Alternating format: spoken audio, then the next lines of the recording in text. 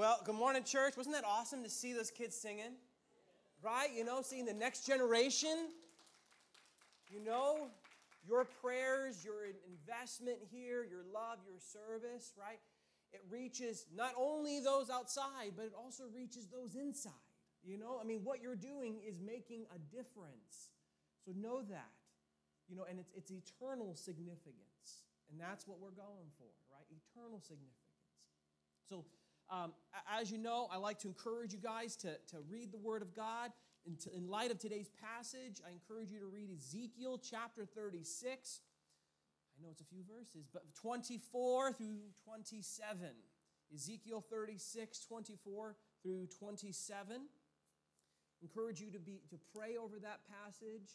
Pray as much as you can with whoever you can. And then, as you know, just to be encouraged to share the gospel with someone. Even if it's not verbal, you can send a letter, you can send a text, you can send an email. You can just reach out. And, in our world, we're so connected, but yet, for some odd reason, we always feel so distant from sharing the word. But really, you have so many opportunities to do it. And again, I say that not to guilt you. It's say it more, why not? Why not? You have the greatest news in the whole wide world. You have the greatest information that actually matters. Jesus is alive and he's here to restore that relationship with him, with mankind. So let's go now to the Lord in prayer. Father, thank you so much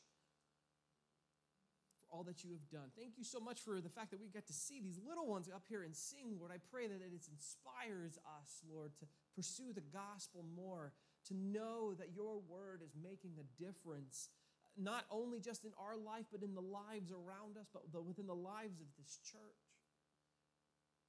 Lord, there's so many things that we want to get caught up in and we worry about and fret about and get angry about. Lord, help us to see the joy and the wonder of what you have done through your Son to say, you know what, it doesn't matter. Because you have accomplished our greatest, the biggest thing, the biggest problem that we had in our life is not what we see, but it's what was coming in your wrath, and you solved it. You provided the answer we needed, and that's Jesus. Lord, now we do ask that you bless us, convict us of our sins, Lord. Reveal them, show them, expose them before our eyes. And then, Lord, fill us with the wonder of your grace to know that we have been forgiven so that we can cling to the cross, to then want to follow you simply out of gratitude for what you've done. In Jesus' name, amen. Okay, so today for our context, in 1 Thessalonians chapter 5, verses 19 through 22, we've come to another set of short but very impactful and meaningful commands that are meant to be comprehensive of the Christian life. And we're just going to cover one of those commands, verse 19 today. And so our title is Listening to the Holy Spirit. Now, real quick, and first and foremost, right, it's always important to remember that any command in Scripture made to us always has the intention of revealing your sin. Right? All the sin in our life that we try to excuse, or maybe we're trying to hold on to, or maybe we don't even realize. Understand we commit a lot more sin before God than you know, or would like, that you don't even know what's going on. And the commands, the laws are there to help us realize that. Because remember, God's standard for us is always perfection in everything about you and I. And we seem to forget that so fast the moment that we make even the little bit of progress. Anytime we make a progress at all in something by the grace of God, small progress in the Christian life, we seem to forget and look over passages that they lose their meaning all of a sudden, such as Isaiah 64, verse 6, which says this: we have all become like one who is unclean. All of our righteous deeds, the good stuff, are like polluted garments. We all fade like a leaf, and our iniquities like the wind take us away. But I'm not bringing this up to be a downer here. Right? I'm not trying to say it to beat us up, right? Okay. But rather, I want to help us understand just how corrupt our hearts are before God, and to help us have a right view of ourselves in light of God's law and who He is. So that then in return, in response, we can rejoice over the grace of God in the gospel. Rejoice in how He came running after us sinners, and how He constantly pursues us out of His great love for us, who are completely unworthy of any love. Because the more we realize that it was not our goodness that brought His love towards us. We always think that. No, it's not your goodness that brought His love for you. But really, it was our sin that drew out His love for us. As it says in Romans 5:8. But God shows His love for us in that while we were doing well, no, while we were still sinners, Christ died for us. When we see just how deficient we are before Him, we can then take great joy and rest in His unconditional love for us. The gospel, knowing that He has, is, and will take care of everything for us all through faith in Christ. Because for we did not deserve His love, nor could we earn His love, nor could we keep His love, but yet He gave His love to us. And the proof was by sending His Son to shed His blood for you and me. And when we think about that, how can we not find rest then in Jesus? Rest in this gospel of grace, all through faith in Him. So as we look at this text today, remember the ultimate goal of what Paul is saying here is for us to rest in the finished works of Christ by faith alone. Because Paul here is exposing our sins so he can highlight Christ and His magnificent works, His magnificent grace, so that we can take comfort and have real rest. And the more we pursue that rest by faith in Christ, well then by consequence, it's amazing, it just works this way, by consequence we'll begin to do the very things we fall short of, like the very thing that's commanded today. It just happens by nature. So we're going to look at the text, see what we can learn to rest in our Savior. Okay, so Paul opens up this small section of commands, and we're only going to look at the one verse. It's 1 Thessalonians 5:19. If you need to memorize Scripture, memorize this one. Begin it now. If you think I'm boring, we'll just try to memorize that. It says this, do not quench the Spirit. Now, this command, it really is an insightful command to the Christian life. That from one perspective, it just seems so unreal, especially because it really reveals just how free we are in Jesus and how truly gracious He is towards us. It really highlights what Peter says in 1 Peter chapter 5, verse 10. It really highlights this concept that God is the God of all grace. I never forget that part of God. That's who He is. He's the God of all grace. Anyways, for a moment, follow me what's being stated here by Paul to the Thessalonians, okay? Paul is saying, hey, stop resisting the work of the Holy Spirit in your life. Or let me put it differently, to be more direct. Stop ignoring and hindering the work that the Holy Spirit is doing within you. Now you might say, well, what's so insightful or unreal about that?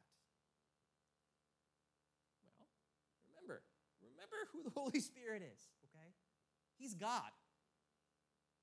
Okay, the third person of the Blessed Trinity. For our God is one God, yet three distinct persons. God the Father, God the Son, God the Holy Spirit. Though each person is fully God, there is only one God. 3 in 1, 1 in 3. How that works, I do not know. Again, if you think I'm boring, try to figure it out. Good luck. But understand that's who our God is. Now, why bring that up? Well, again, Paul is saying, stop quenching, stop resisting, stop ignoring the Holy Spirit. He's saying, stop resisting God's work. God himself. Stop resisting his work to remove the sin in your life. Stop holding on to your sin rather than following after God. Now that's mind-blowing because you know what that reveals? It reveals to all of us believers, okay? All of us, if you claim to believe in Jesus, that how you live, the decisions you make are greater than just you. Even if you think it only affects you and what you do and it affects no one else, that's so far from the truth. For you as a believer, all the decisions you make in this world involve someone else, and that's God himself. He is ever present with you in all that you do in this world. There's an ever-going relationship that the Spirit has with you in real time. You are not on your own, and you are not your own in how you live. But God, the Holy Spirit, is ever there, present with you. He is there directing your life now according to his works within you.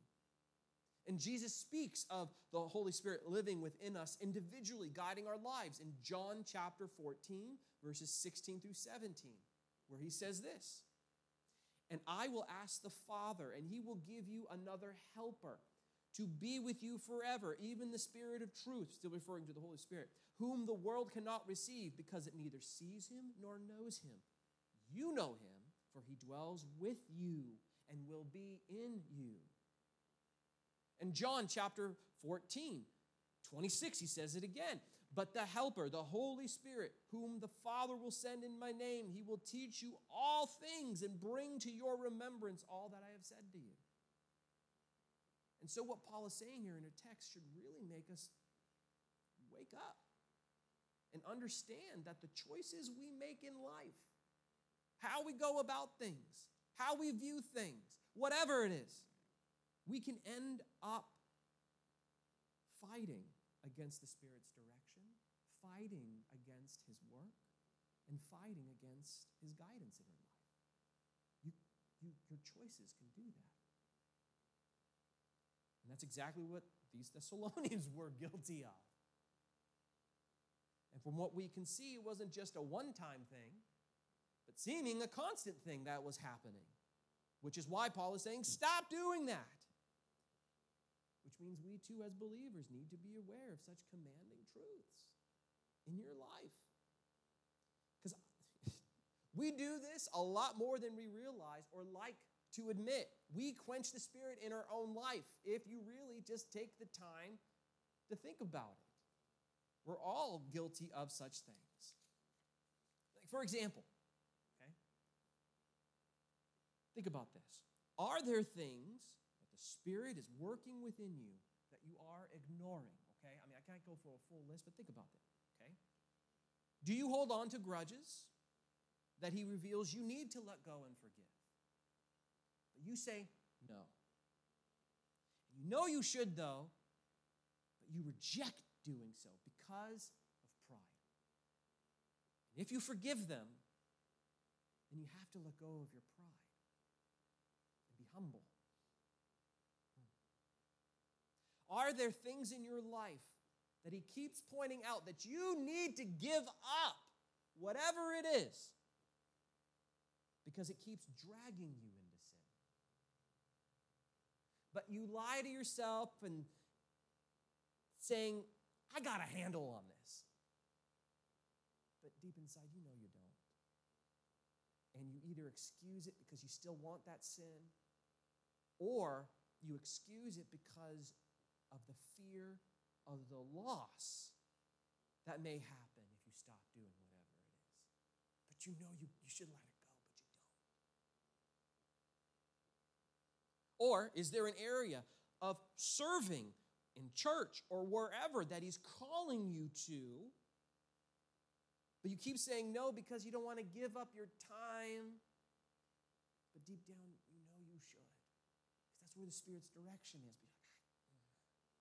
Be like, no. Are there people you need to reach out to in love and care, but you reject the thought because they hurt you too badly to ever allow any type of restoration? But you know by not doing so, you're thinking you're really protecting yourself, but in reality, you're just growing in bitterness towards them. And just feeding in there. And it's way too painful to reach out because it makes you just too angry, but you know you should. You should have an open hand and not a clenched fist. Maybe you take a fish and throw it at them. I don't know. But you know you should. You at least should leave a door open, but you're like, no.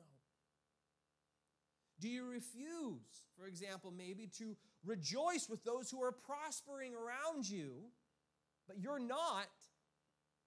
So you refuse to rejoice over them, rejoice what God is doing because of jealousy or envy. Like, why isn't it happening to me?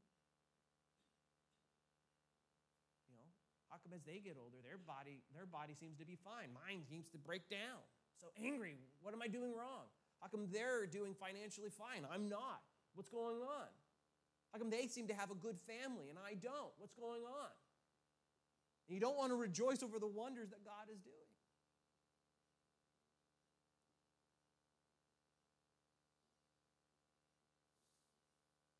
Do you refuse to be patient and kind with those who are annoying you? And they rub you the wrong way at times, whoever that may be.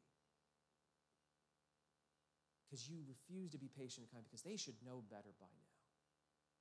And deep down, though, you know you need to be more gracious and patient. But if you are then you'll just keep getting disrespected, and you don't want to give up your respect. Or even deeper still, do you reject ministering to people in your life with the gospel because of the fear of their rejection? Or taking this more directly to your heart, do you reject his calming assurance that Jesus is enough for you by faith in him alone? That he has done everything for you to be right with God, and you're now free to serve out of love, not trying to merit anything from people in your life. You know, Paul does say, this is not up in there. Better is to give than receive. Do we live our life saying, I just want to receive. I don't want to give anymore. That's in Acts. And Jesus said that. That's Paul quoting. But anyways. Removing his assurance that you are now free in God and just to let him bless you out of love, and you never have to worry about making up for all the bad you have done because it's finished in Christ. You just can just rest in Christ. So really, in a nutshell, right, do you quench the Spirit's working power in your life by pursuing sin or holding on now to the sin that you're free of, rather than just simply trusting in Jesus? You have to ask that. Do you live life as if it depends, all of it depends upon you, rather than looking to Christ to provide all for you? And I would say we're all guilty of this quenching of the Spirit in our life because we all fall into the temptation of trusting ourselves, trusting in things, trusting in people to get things done in our life and fix things rather than Christ. Right? It's not saying you can't be involved with people, but we tend to anchor ourselves in people rather than in Christ. You know, we like to say, as Psalm 20, verse 7 says, like I think we all would say this, right? We all would agree. Some trust in chariots and some trust in horses, but we trust in the name of the Lord our God. I mean, we all would say this of ourselves, I think. And though we say this, I think if we're honest, though, our lives, our emotional states, even our relationships, our habits, don't reflect that as much as we would like. Though we know we have salvation by grace alone, through faith alone, we know we're saved, we tend to ignore the Spirit's reminder of truly how free we are in Christ. And And then we tend to find our immediate release, our immediate rescue, our immediate assurance or establishment in life in everything else but Jesus. Get so caught up when things are going wrong and God's up there. Everything's going just fine. I love you. Trust me, I got you. It's going to be okay. But we freak out and we run to everything else but the cross. And hence why we fall into sin. We ignore the Spirit's guidance of looking and trusting in Jesus in those moments of weakness. Okay, now, so that's one way of looking at that. Now we're going to approach this verse in a different direction, so follow me, okay? Notice what he does not say then anywhere in this verse or after it. And this is the part that reveals how gracious and our God is and how truly free we are in Christ. Notice he does not say, do not quench the Spirit because he will eventually leave you. That he will eventually forsake you because you keep ignoring the work within you and among you.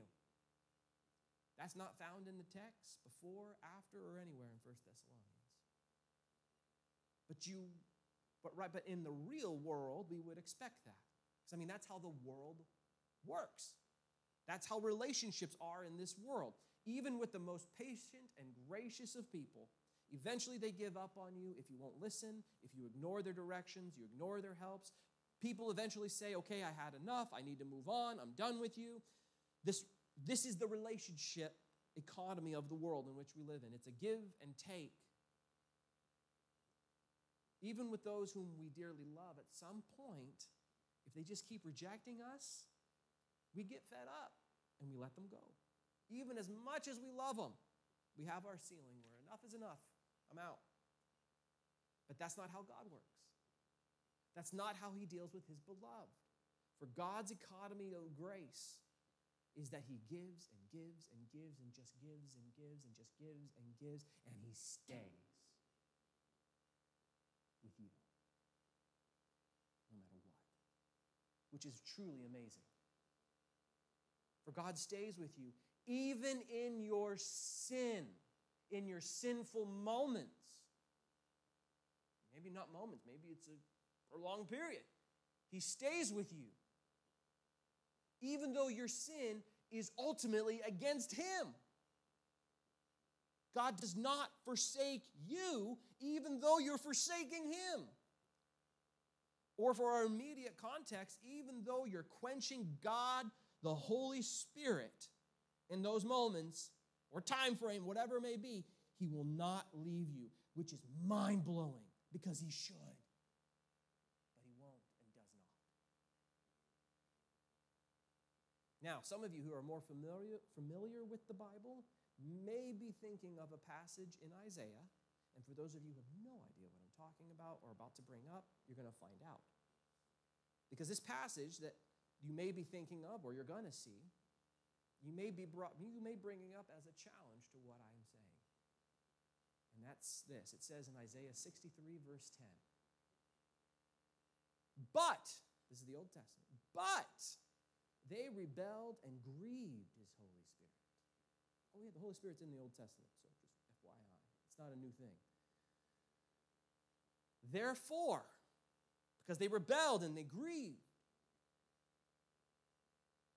therefore he turned to be their enemy, and he fought against them, the Holy Spirit. So when you see this passage, you might question everything I've said about the Holy Spirit not leaving us if we resist him. Because we just read, we see that God, the Holy Spirit, turns against them. He turned against the people he was with because of their sin. You might ask, well, won't that happen to us then if we keep quenching him in our life? Before I answer that question, okay, I want you to understand, do you see how this is no small command then? That this is something that we really do need to take seriously. And not just simply look over like, oh, yeah, move on. Not just look at it thinking, oh, this is just good advice for our lives as Christians. Yeah, don't quench the Spirit. Like, no. This is the real deal. For again, you're dealing with God himself in your life. He is not far off looking at the masses of the world for you to get lost in or for him to lose sight of you. You know, like you look like at a bunch of ants, you're like, oh, I don't know where that one ant I was looking at went. You are now living in his presence. He is involved with all that you touch, all you say, everywhere you go. He sees it all and is with you in it all. All those emotions you feel, the thoughts you make, any attitude that comes about. He is there with you in all of it, and he's not just there watching you like a recorder. He is very much involved with you to guide you to make the right choices. He's talking to you. He's there to guide you to live the right way, to have the right relationships, to have the right interactions with the world. I can't emphasize that enough. You're not on your own. But we so easily forget and ignore him in our life. We quench his work in us by thinking little of him or just full out rejecting him and choosing our own way. Yeah, God, but you got to... Or we don't even take the time to say, yeah, God. We just ignore and just do our own thing. But now back to the question. Will the Spirit leave us if we continue then to quench him?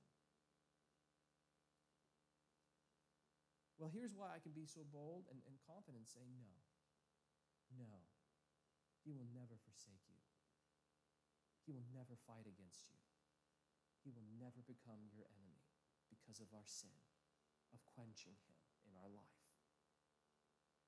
And for that, I turn to your attention to Romans chapter 8, verse 1, where it says this, there is therefore now no condemnation for those who are in Christ Jesus. For all condemnation from God, to have him fight against us, to have him punish us, to have his wrath upon us, was fully taken away from us through faith in Jesus Christ. For the gospel is good news for us now, and he will not forsake us at all. There is no condemnation at all from God. So when we read passages such as Isaiah, because you'll see things kind of like that in the Old Testament.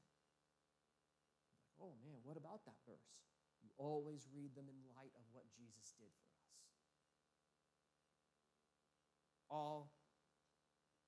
And it's all because of Jesus. As Romans says, God the Holy Spirit will never bring condemnation upon you for your sin or fight against you or punish you or leave you, but rather he will fight for you. As it says in Romans 8:31, where it says this, what shall we say to these things? If God is for us, who can be against us? And he fights for you so you can know and trust in Jesus more, to remind you Christ has you fully covered, all by faith in him.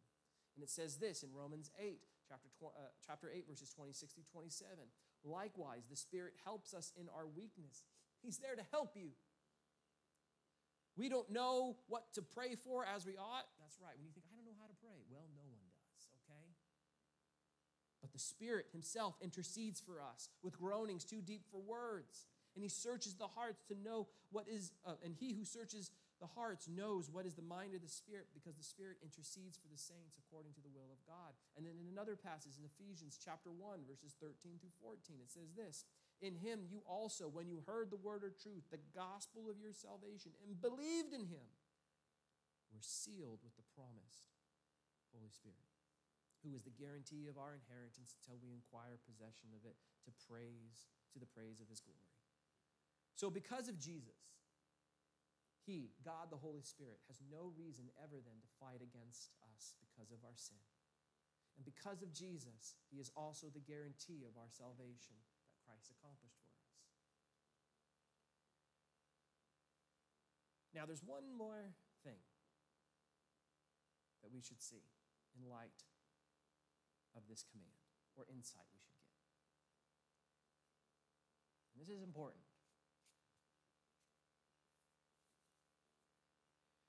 Though we may be quenching his work, and you all do, okay? We all sin. That's quenching. We all have sins we have a hard time letting go. it's important to note what Paul did not say at all. He did not say that we fully stop his work in our life. For though we are responsible in how we live in response to the Spirit's guidance in our life, remember, we are not greater than God the Holy Spirit. For our God is greater than us, greater than even our will to sin against him and ignore him in our life. Don't forget, this gospel, which we now believe, is good news for you and I. And we are truly free from the power of sin in our life, even if we give in to sin. Well, when you do give in to sin, not if. When you do give in to sin, it does not fully stop his work. For Christ has truly accomplished and covered everything for you and me by faith in him, even our sin of quenching the Spirit. For no matter what, even though we do quench the Spirit will accomplish his work of transforming us into the image of Christ, and nothing will stop him. Even you. Even you.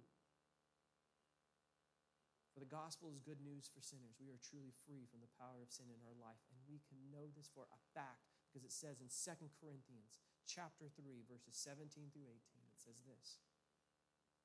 Now the Lord is the Spirit, and where the Spirit of the Lord is, there is freedom. You're free. Free of the power of sin and death in your life. And we all, with unveiled face, beholding the glory of the Lord, are being transformed into the same image from one degree of glory to another. For this comes from the Lord who is the Spirit. And this is a promise to us that Christ has accomplished and freely given to us, all by faith in him, so we can have true rest in an exhausting world of death and sin. So I pray with you, along with myself, that we begin running to Christ, asking him where we have been fighting the Spirit's gracious guidance in our life, so that we can rest in Christ's finished works for us. And even if we forget and fail at all that we talked about here, the moment you walk out of those doors, we can still take joy in knowing Christ has truly taken care of everything for us, all by faith in him alone. Because it's truly finished in Christ. Amen. I'm going to invite the deacons to come up. We're going to have a time of song of response. I invite you, those of you, maybe if you've never given your life over to Christ, now is the time. I invite you to give your life over to Christ, to come over here and let us know so we can help you and disciple you and get you involved. You can come up and pray with one of the deacons. And also, too, those of you out there who have been struggling and maybe have something that you need to talk about, that you can talk about with a deacon, you can talk about it with God. You don't have to tell the deacon or me or anyone about it. You can simply say, just pray for me. We don't have to know. You know who knows? God knows. And that's what matters. So understand, there's a God who loves you. And there's a God who cares for you. All he wants you to do is just listen to him. Trust in him. Trust in his Son. Let's go to the Lord in prayer. Father, thank you so much for all that you have done. God, you are so good in passages like this, Lord, that we see and we may get scared of saying, don't quench. But you say, I'm going to be with you anyways. Oh, God, that is so great to rest in, that Jesus has truly done everything for us. So bless us now, Lord, as we sing, as we meditate upon you. And Lord, encourage us to keep trusting in your Son.